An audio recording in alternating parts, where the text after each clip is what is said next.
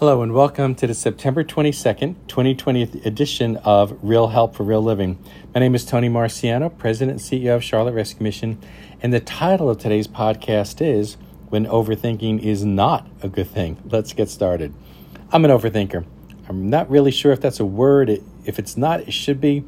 I've read plenty of articles about it, and let me tell you, it's real. It goes back to my perfectionism. I want things to be right. They have to be right. The reason I procrastinate is that I want to make the right decision. I'll procrastinate in making the decision so I make the right one. Then, at the 11th hour, I react, not respond, convincing myself that my most creative work occurs at the last minute. And in the future, I operate at the last moment, thinking it's my best work. It's not. I promise myself the next time I'll start early. I don't, and I repeat this cycle over and over and over.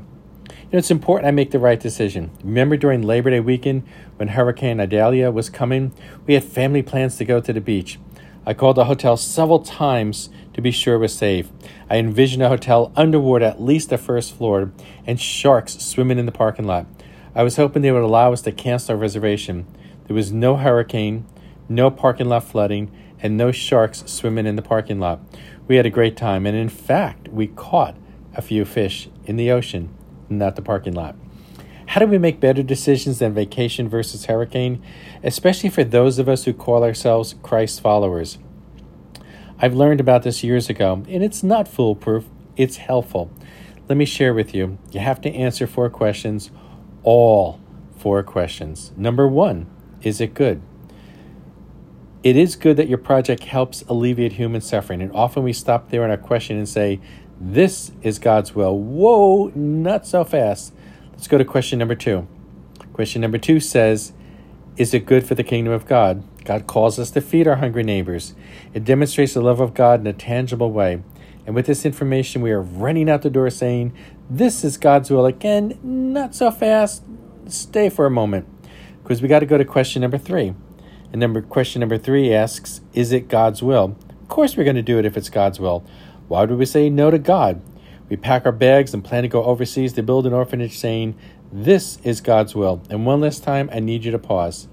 Because the 4th question asks this, is it God's will for you to do it? Ooh, can we ignore this question? It's good. It's good for the kingdom of God. It is God's will. And yes, I am charging ahead and doing that outreach. What is your motivation? Are you the one who should be doing it? Some time ago while attending a church service, the pastor asked those of us who wanted to do outreach to stand up. I stood up, grateful that I was being obedient to the call of God. And there was a problem. In the back of my mind, I wasn't singing all to Jesus, I surrender. Rather, I was humming the theme from the Mighty Mouse cartoon. You know, it goes like this. Here I come to save the day. And I realized I wasn't responding to my need to fix broken, hurting people. It was about me and my need to be needed. I was not making God's love real to a broken, hurting world. I lowered my hand, sat down, and prayed that God would move on those who could say yes and say yes with pure motives. So the next time you're trying to discern God's will, ask yourself all 4 questions. I'll be back in 2 weeks. Until then, live well, my friend. If you or someone you love struggles with addiction, help is available to you. Go to charlotterescuemission.org and click on programs.